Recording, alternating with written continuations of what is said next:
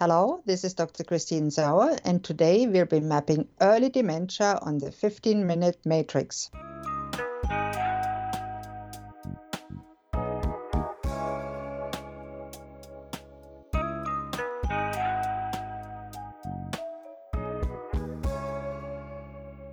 Welcome to the 15-Minute Matrix. I'm Andrea Nakayama, functional medicine nutritionist and your host. This is the podcast that brings you bite-sized insights and lessons on how to use the most important tool in functional medicine and functional nutrition.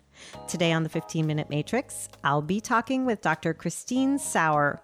Dr. Sauer is a German-born and trained conventional and naturopathic physician, dermatologist, allergist, and family doctor. She is now working out of Nova Scotia, Canada, as a certified brain and mental health coach, helping clients with chronic and complex health issues get back on the road to optimal health. Through her own journey through the abyss of severe mental and physical illness back to vibrant health and energy, she learned to connect with her clients in a deep and very empathetic way, which you will definitely hear in our conversation, while still using her over 30 years of experience in healthcare, as well as her scientific mind, to their benefit. She's a best-selling author, engaging speaker, and teacher with a bit of a funny streak.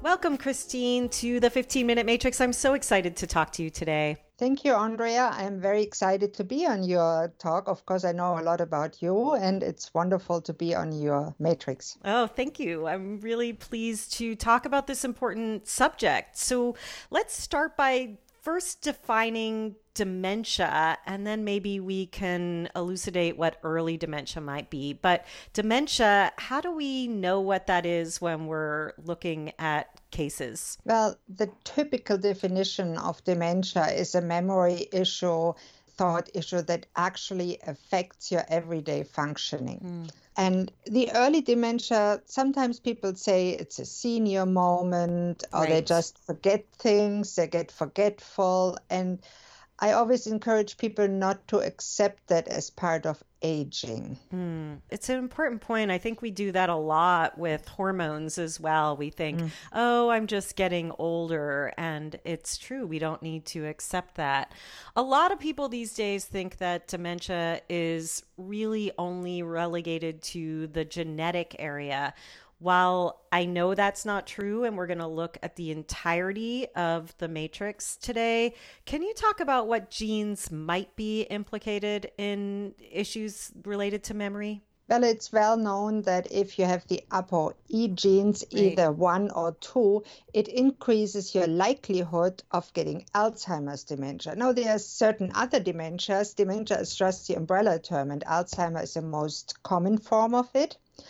And for a long time, and I refer to the book by Dr. Bredesen that I absolutely adore, he searched for a medication like everybody else. And then he realized it's much more complex than that. I credit him, and most of us do, for the first scientifically proven approach to actually reverse early Alzheimer and prevent Alzheimer's disease. He looks at what I call a full body systems approach. He looks at all the epigenetic or upstream factors that we can address instead of focusing all our attention on the genes, which I think was a mistake that we made for a long time. The genes and the plaques, right? The genes are important because they give us a disposition, but they don't define our destiny. It's just a statistical thing.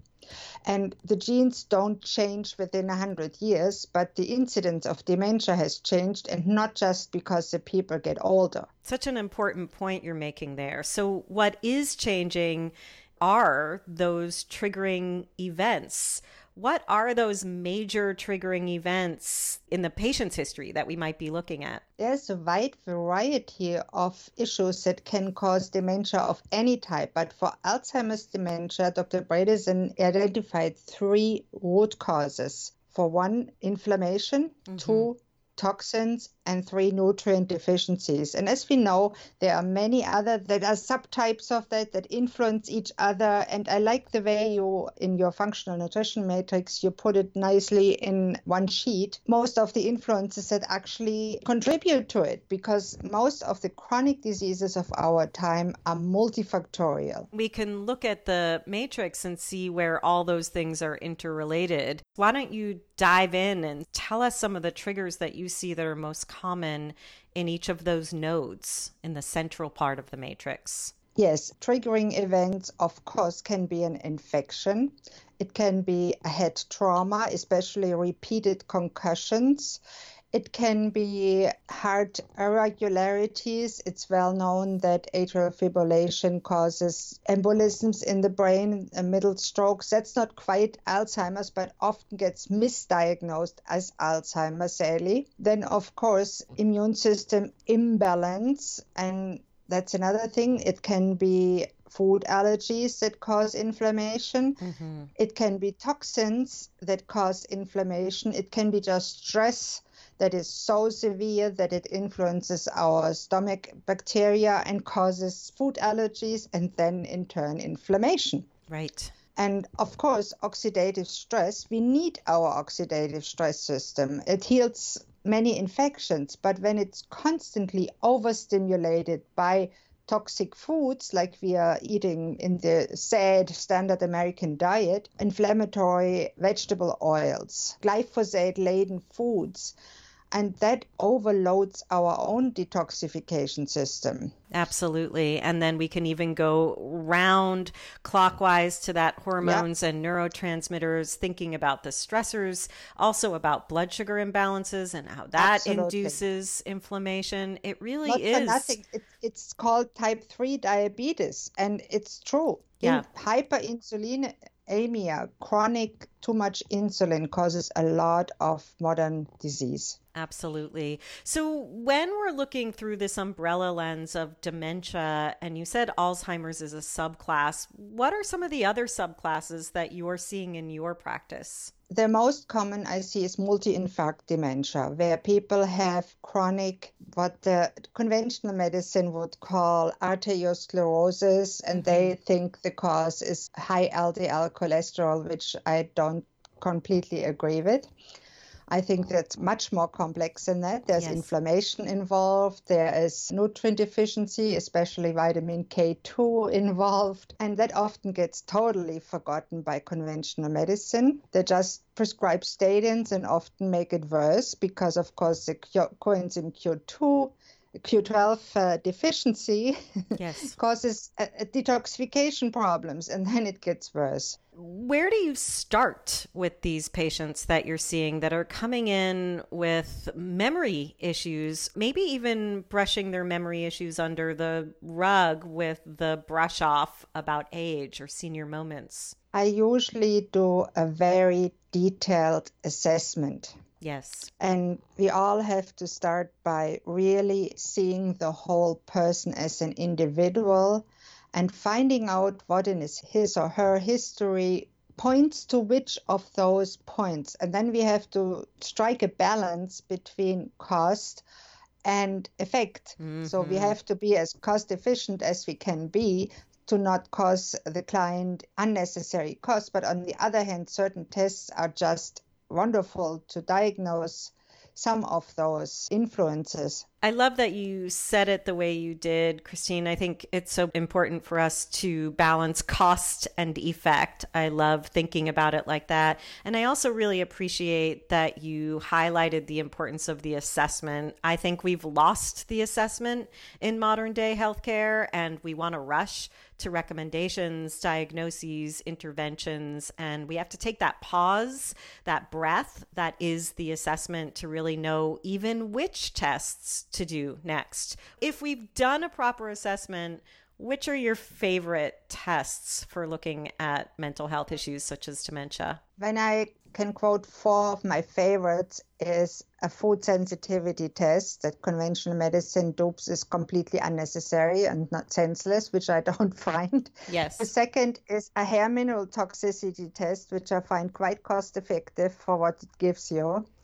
The third is an organic acid test, and if the patient can afford it, as an envirotox test, see what really is in them. And the fourth, one of my favorites, is the omega-3-6 ratio and fatty acid analysis, because often, oh my God, what patients have in their blood is unreal. And of course, traditional lab that they can get from their doctors, like a CRP and B12 and the usual. And if they can afford it, I add a genetic test with MTHFR to see where they stand there, if they need extra, and specific testing. That's a great list. And again, brings us back to some of those basics, really remembering not to bypass the serum labs that we'd see from their regular doctor, their regular practitioner. We can even add the MTHFR onto that if we need to. Food sensitivity, I love it as a nutritionist. And that omega-3 ratio. So the omega-3s then must be one of the mediators that you're seeing to bring that system into balance, the omega-3, omega-6 system. That is very important to regulate inflammation. And since omega-3 fatty acids are part of every cell membrane, and many people still live in the false impression that they have to eat low fat, and then they deprive themselves and their cell membranes of the cholesterol that makes up our hormones and all the cells. So we need all that. Right, absolutely. And that balance is key. And like you said, with the standard American diet, it's pretty out of balance these days. Totally. And CAFO meat is a catastrophe. Yes. Yeah. That's the main reason we decided to have backyard chickens, because we want happy chickens and good eggs and meat. So when we're thinking about the nutrient deficiencies, what I think of as tier 2, there are several that you mentioned. We talked about the omega-3s, you mentioned vitamin K. Any other clear nutrients? I guess the folate you were talking about with MTHFR. Of course, and magnesium is so often deficient, and I see many trace mineral deficiency. Obviously, there's a copper zinc imbalance often there, copper toxicity and not enough zinc. And B vitamins, many people don't eat enough. Sometimes I find an iron deficiency, although I am careful because too much iron is, again, pro-inflammatory, so you have to strike a balance. But if it's clearly deficient, and you can see that in the CBC, then it needs to be substituted, especially with younger women. Yes, because they're losing that iron through bleeding, so we can see that often.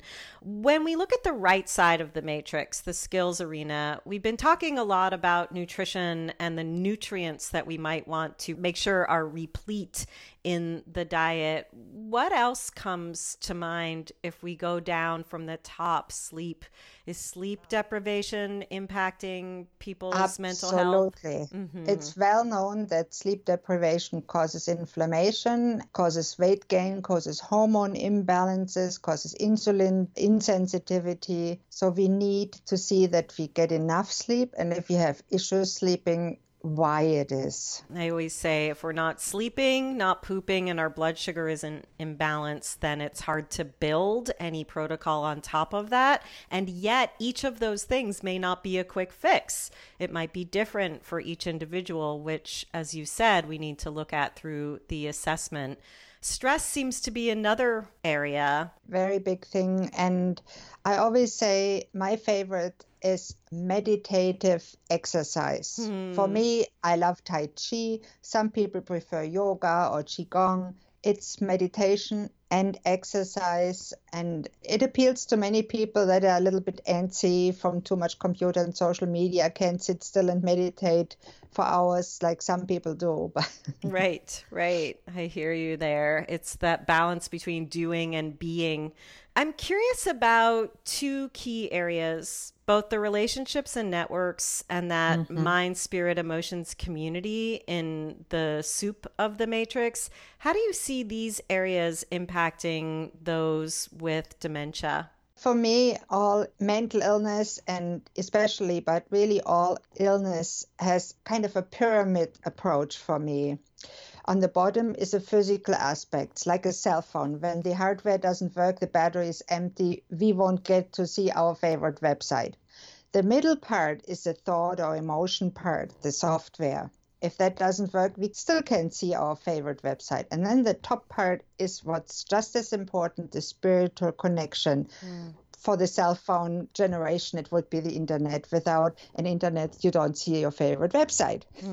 Beautiful analogy there to help us see how critical it is that we have that connection in life. And I imagine people with dementia may be isolating themselves because they're embarrassed or disconnected or not sure what's going on. There's a stigma sometimes when people forget things, and sometimes people with advanced dementia, and I won't say we can reverse it, we probably can't, but people with advanced dementia get irritable or even angry outbursts. Those are hard to handle. And I always say dementia is usually harder for the relatives than for the dementia client. Yeah, that's true with a lot of chronic illnesses, and it becomes a challenge for us to support them.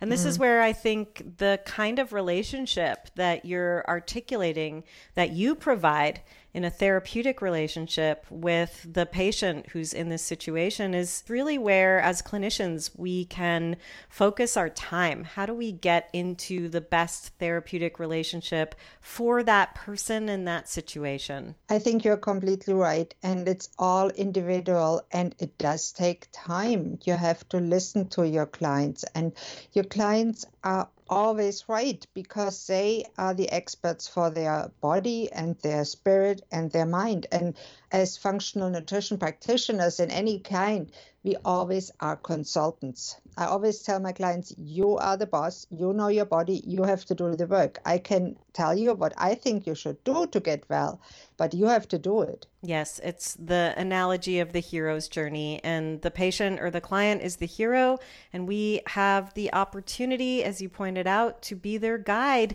should we choose that mission. Thank you so much. What an important point to end on. Thanks, Christine. Thanks, Andrea.